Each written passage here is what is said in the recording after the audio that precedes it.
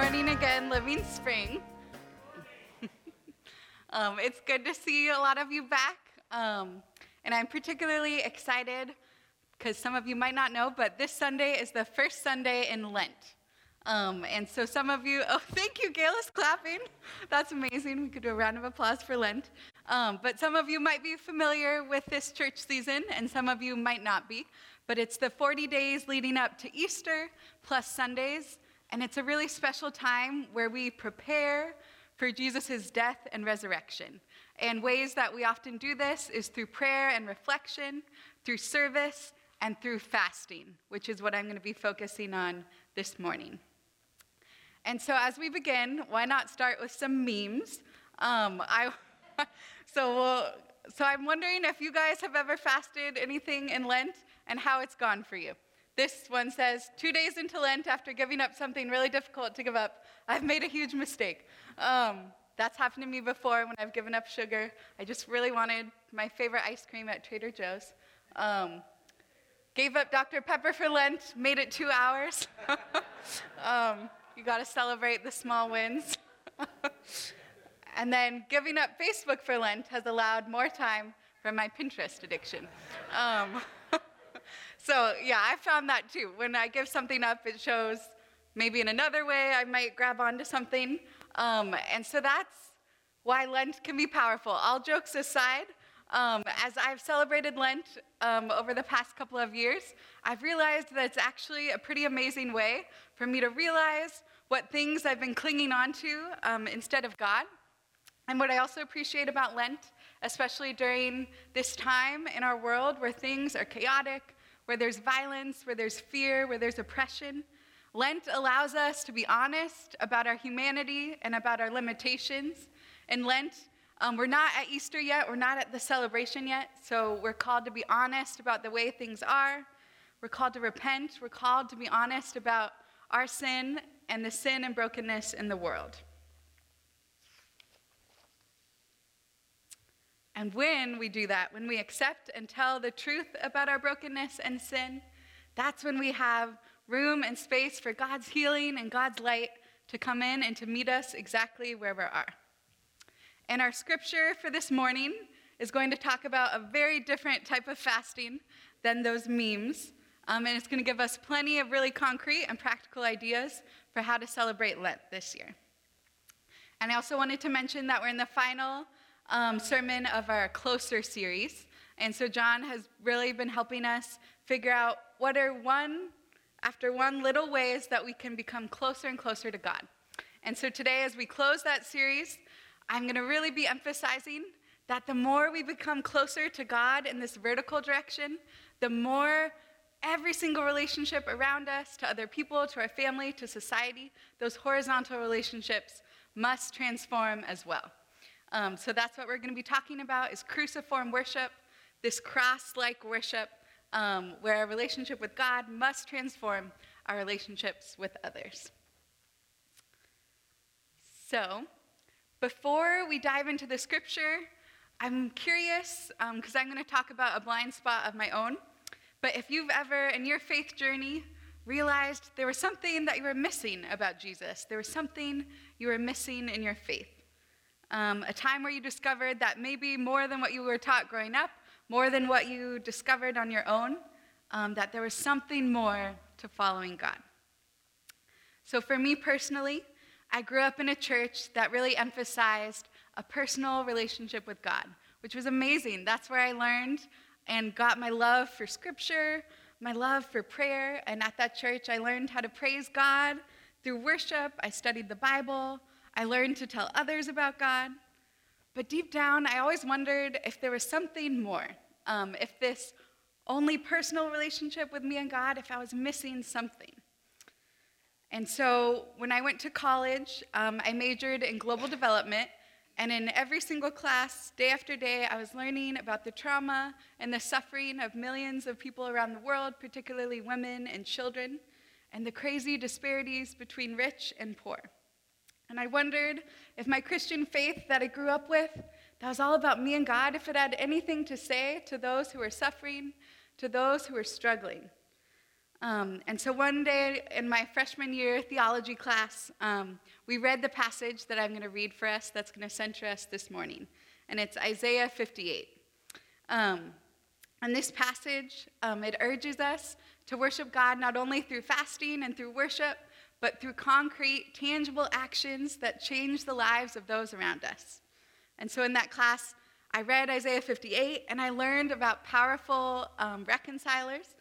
This man, his name is John Perkins, and so I read a bunch of books by him that freshman year, and he came and visited, and his story is powerful. I'll put a list of books that I recommend at the end, but he grew up in Mississippi in the South, and his parents were sharecroppers, and his brother was killed by the police in a racist incident, and he was beat up by the police multiple times. And instead of becoming bitter and hardened, he found Jesus, and he let the love of Jesus transform his heart, and it allowed him to embrace everyone, and he spent his entire life working for justice and for reconciliation. So he taught me, too, about this cruciform worship between me and God and me and others. And then the next slide, this is a picture of the woman in Liberia. There's a documentary called Pray the Devil Back to Hell, which I really recommend. But these women, they were just common women, daughters, teachers, nurses, anyone who cared that the war would stop in their country. And so what they did is they would go to the office of the president or the presidential palace every day, and they would just pray, and they did a silent protest day after day after day, and the war stopped. And then Lima, what's her last? Bowie, she ended up getting a Nobel Peace Prize. And again, it was this intersection of prayer and action.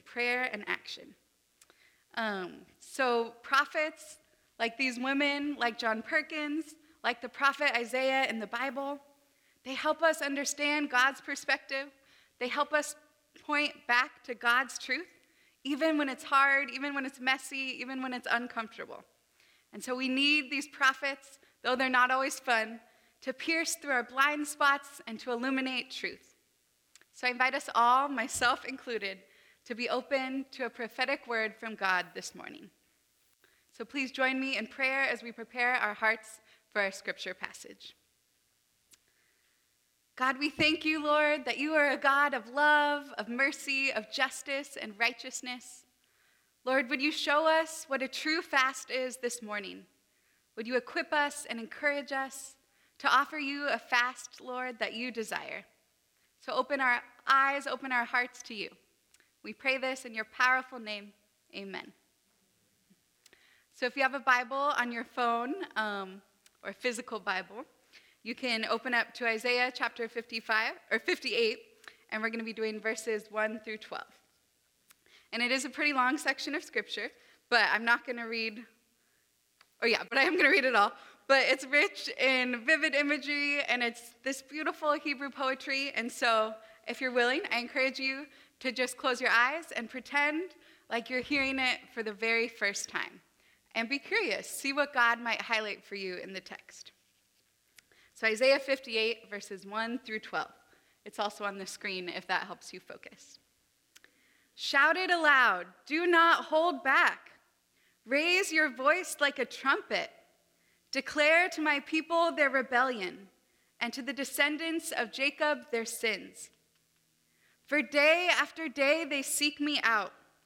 They seem eager to know my ways, as if they were a nation that does what is right and has not forsaken the commands of its God. They ask me for just decisions and seem eager for God to come near them. Why have we fasted, they say, and you have not seen it?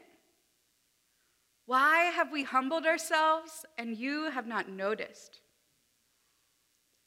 Yet on the day of your fasting, you do as you please and exploit all your workers. Your fasting ends in quarreling and strife and in striking each other with wicked fists. You cannot fast as you do today and expect your voice to be heard on high. Is this the kind of fast I have chosen? Only a day for people to humble themselves? Is it only for bowing one's head like a reed and for lying in sackcloth and ashes? Is that what you call a fast, a day acceptable to the Lord? Is not this the kind of fasting I have chosen? To loose the chains of injustice and untie the cords of the yoke? To set the oppressed free and break every yoke? Is it not to share your food with the hungry and to provide the poor wanderer with shelter? When you see the naked, to clothe them and not to turn away from your own flesh and blood? Then your light will break forth like the dawn and your healing will quickly appear. Then your righteousness will go before you and the glory of the Lord will be your rear guard. Then you will call and the Lord will answer. You will cry for help and he will say, "Here am I."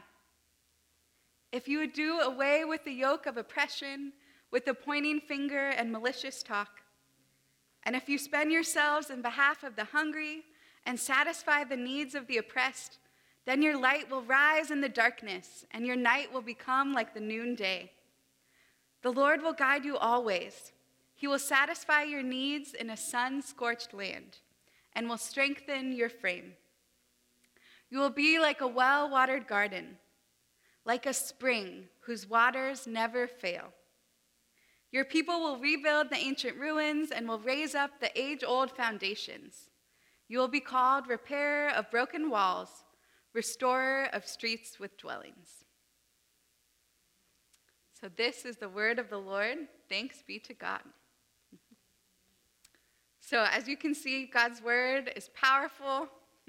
And honestly, there's not much I can really add to that because it's such an incredible passage, such incredible poetry. So we're just going to go through the passage and see what it can teach us, how we can be God's people during this Lent season, especially in the midst of everything going on in our world.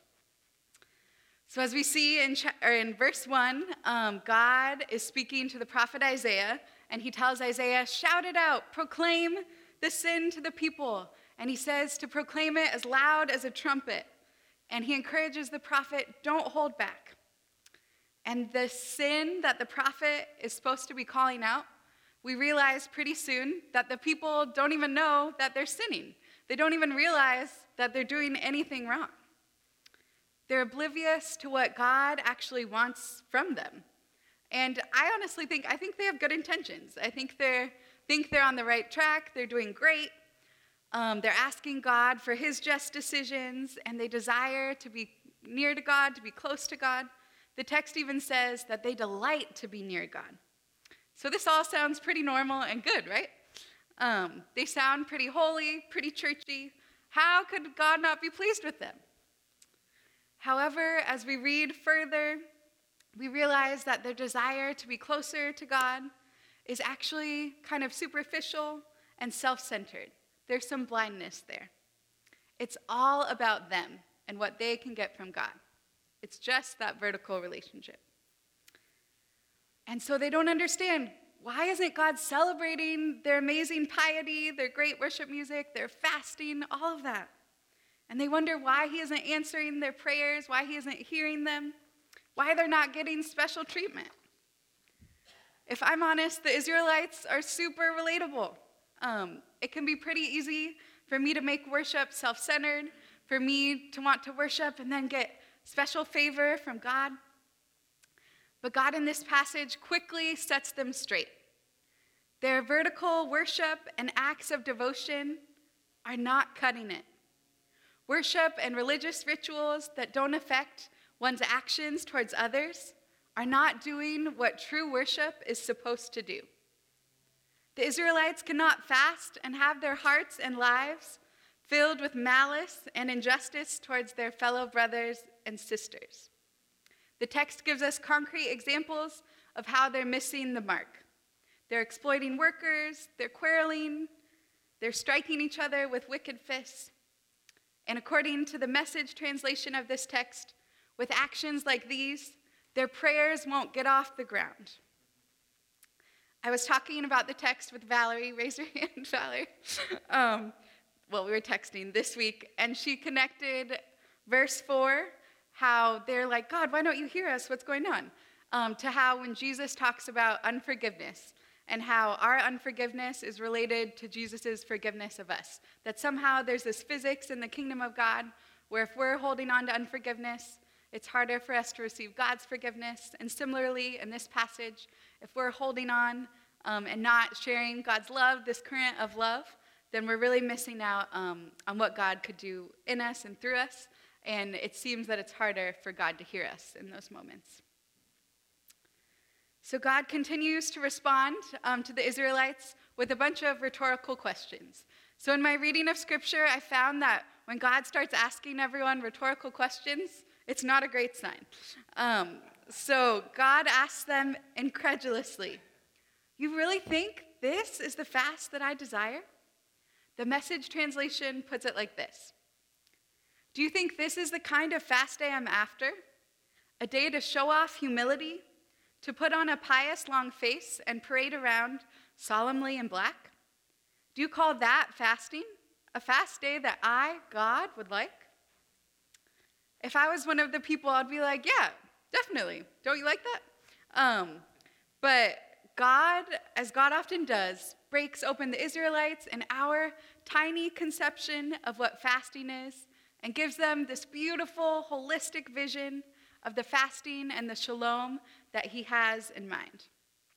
God is not this self-centered God who just wants us to always, he loves our worship, but if it's not going to help the daughters and sons that God cares about so deeply, then it's kind of meaningless, God is saying in this passage.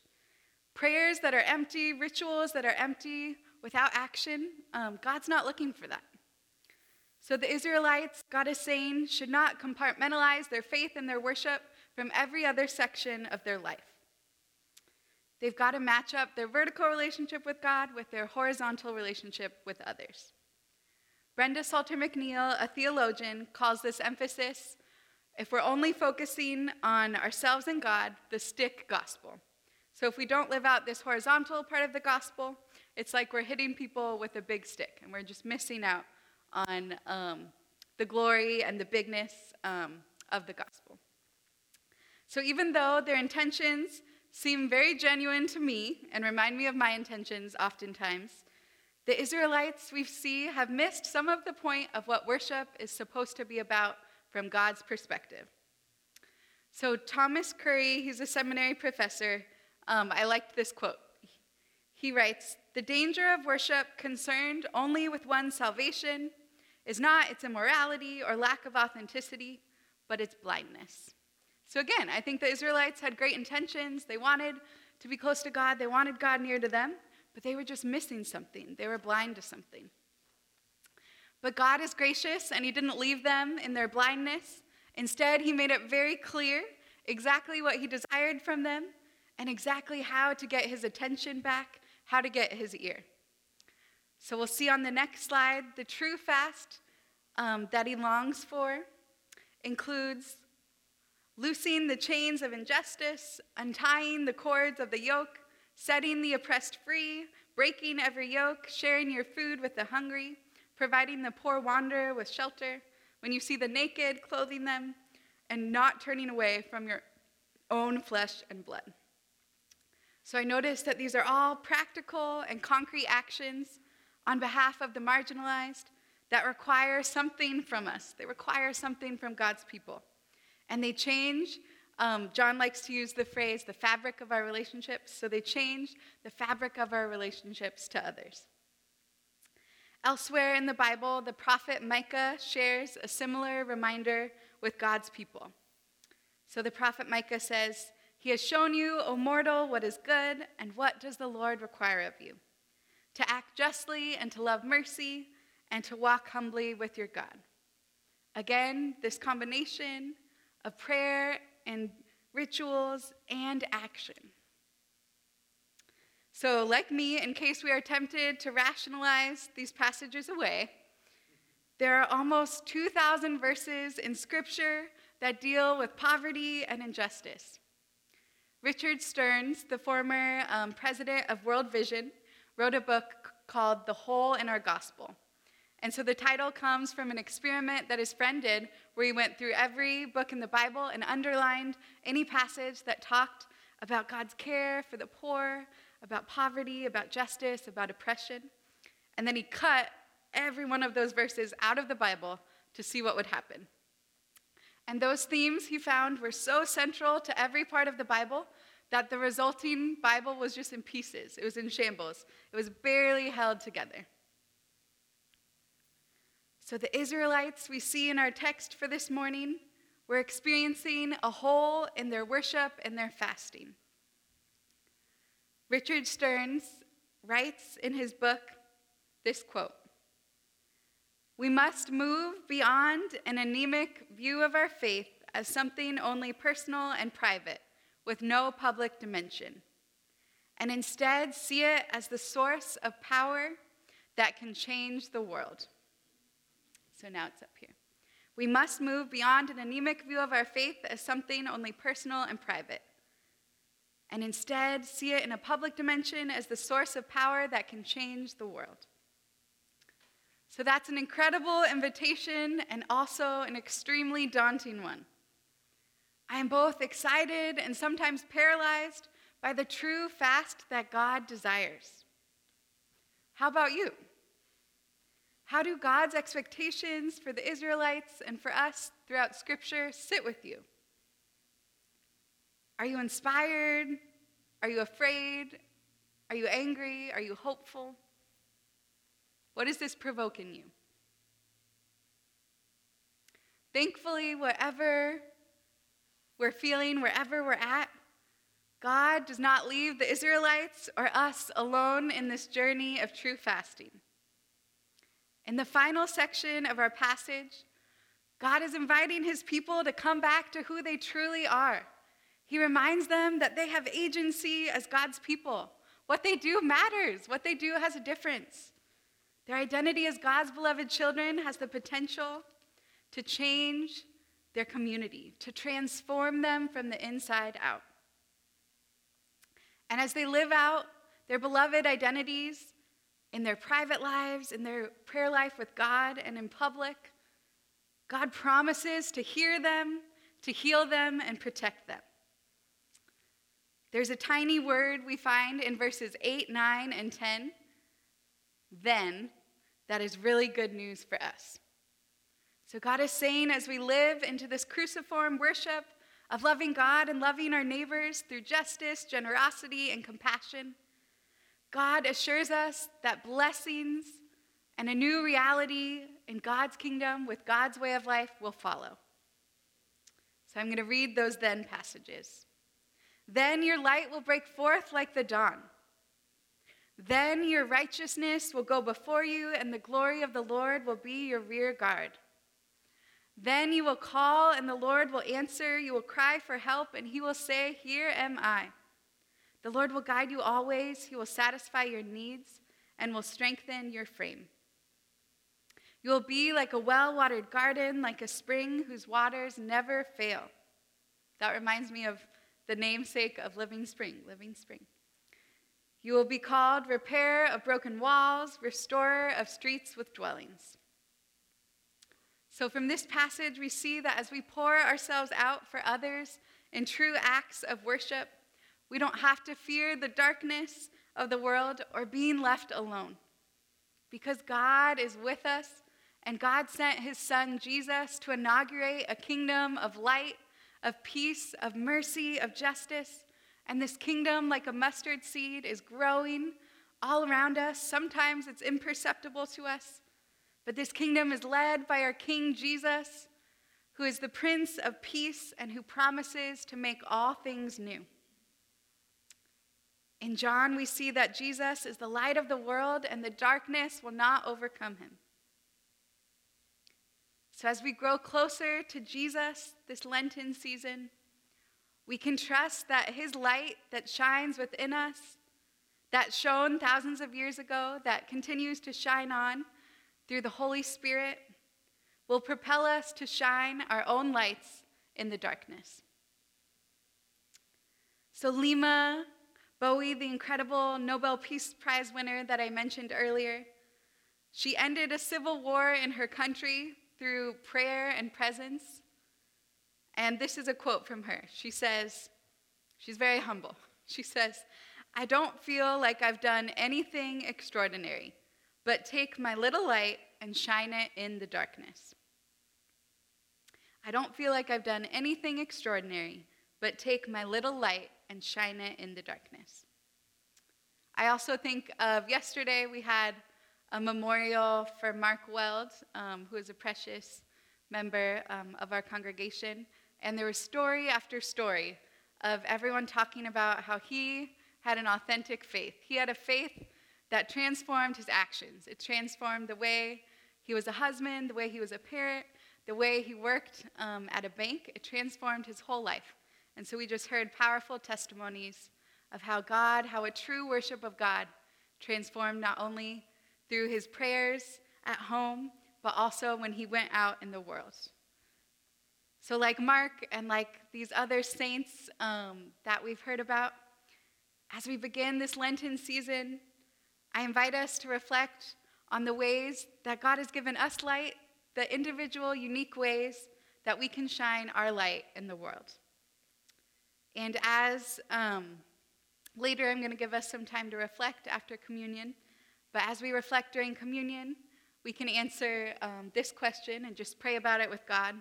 God, what sort of fast will help me not only grow in my relationship with you, but grow in love and mercy and justice towards others? That's the question I want us to leave with this morning. And then I have I like ideas. I'm an idea person. This is not homework, but these are just some ideas of ways to true fast. So I'm realizing it's very small print. But right now, I'll read them aloud. We are praying for peace in Ukraine. The bishops, they're the highest men and women in the Free Methodist Church, and they have a response fund, and the money goes directly to people in Ukraine. So I actually have a link for that, or you can go to the Free Methodist Church USA website and then look up the Bishop Crisis Response Fund. And again, that money goes to, I believe, faith leaders in Ukraine. Another idea is to give up Starbucks or coffee shops. That's for me. I don't know what's for you. And instead of just, keeping the money and buying more stuff for myself, I could give the money to my favorite charity. In order to be prepared to give to anyone who asks of you, you could keep socks and gift cards in your car to give to people without homes. This is kind of selfish of me, but you could be a part of the outreach team at Living Spring. We've got some exciting stuff coming up that we'll be updating you about in the coming months. You could visit an elderly member in our community or the congregation, bring them flowers, listen to their wisdom, to their stories about life. You could listen and learn from someone who's different than you, who might have a different experience. You might still disagree with them, but you could listen to their story and be open to what God might teach you. So those are just a few ideas. You guys are infinitely creative, so I know God is infinitely creative, and we are too. But I know he will show you what it is that he wants you to do throughout Lent this year. So as I've said over and over, we can't have a full relationship with God without right relationship with others. So now is the time in our service where we get to take communion, and we get to remember that those who are hungry and thirsty, anyone is invited to this communion table, no matter where you're at, no matter if you've never had communion before.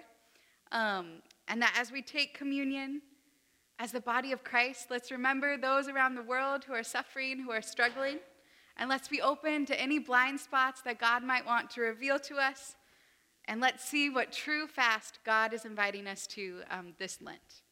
And so as the worship band returns, we are going to get ready for communion. And for those of you, it might be your first time at Living Spring. So what we're going to do is I'm going to do the words of institution, and then I'm going to open up the altar. So if you would like, you can come and pray and reflect here at the altar, and you can receive the elements. And so as we begin, I'm just going to open us in prayer, and then I'll lead us through the communion time. And again, be asking God, what is the true fast you're inviting me to this Lent? So Jesus, we thank you, God, that you came to earth, Lord, that you died to bring life, to bring us life, God, to reconcile us to God so that we can be reconciled to others, Lord. So we just pray, Lord, that as your ambassadors, Lord, that we would be ministers of this reconciliation in our families, in our workplaces, and in the world. And God, would you show us, as we receive your body and your blood, would you show us how you want us to pour ourselves out for others, God? So speak to us. Be near to us, God. We are calling out for you to be near to us. Show us what a true fast looks like in our own lives. We are listening, God. And so now you can stand for the blessing. So this blessing comes from a poem from Saint Teresa of Avila. So Christ has no body but yours, no hands, no feet on earth but yours. Yours are the eyes with which he looks compassion on this world. Yours are the feet with which he walks to do good. Yours are the hands with which he blesses all the world. Yours are the hands, yours are the feet, yours are the eyes. You are his body. You are the eyes with which he looks compassion on this world. Christ has no body now on earth but yours. So go in peace, Living Spring, living as Christ's body of love and compassion and justice. We love you guys, and we'll see you next week.